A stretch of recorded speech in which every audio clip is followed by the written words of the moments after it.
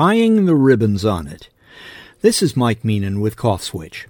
The title here, of course, denotes the final part of gift wrapping, bringing something to a conclusion, which is happening on a number of levels now.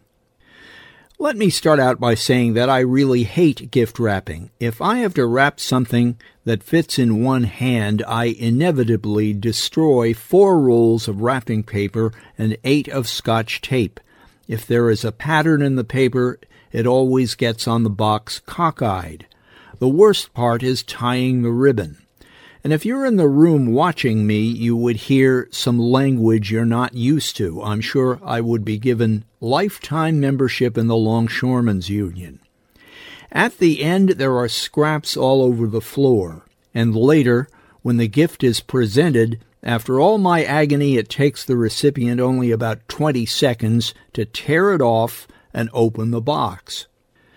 I had what I thought was a great idea for a game show. In my show, each contestant gets the same 4 items to wrap, and they're supplied with boxes of different shapes and sizes, along with rolls of paper, ribbon, tissue, and tape.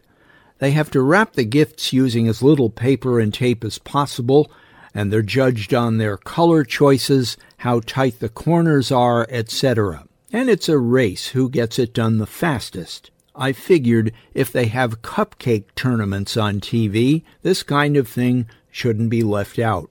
Well, it hasn't. It's been going on in some form for a long time, just another party I'm a little late to. But I digress. We're getting a couple of big gifts, depending on your point of view, from the January 6th Committee. Their recommendations for charges against the former president and their advice about how to avoid another insurrection. Then there's the release of the former guy's tax returns. Widening out our lens just a bit, we can add year-end gifts that include the successful retirement of Nancy Pelosi from the House speakership, the release of Brittany Griner from Russia, and even Harry and Meghan making their definitive case against the British tabloids and their own treatment by the royal family. What will Santa bring us in 2023? Some early coal in our stockings. Again, depending on your point of view, a blizzard of subpoenas and endless House investigations. But hey, Santa, in case you're taking requests for the new year, how about defeat of COVID and related diseases, a pause in runaway inflation, and maybe even an end to the war in Ukraine, just for starters. Oh, and immigration reform, if there's room in the sleigh.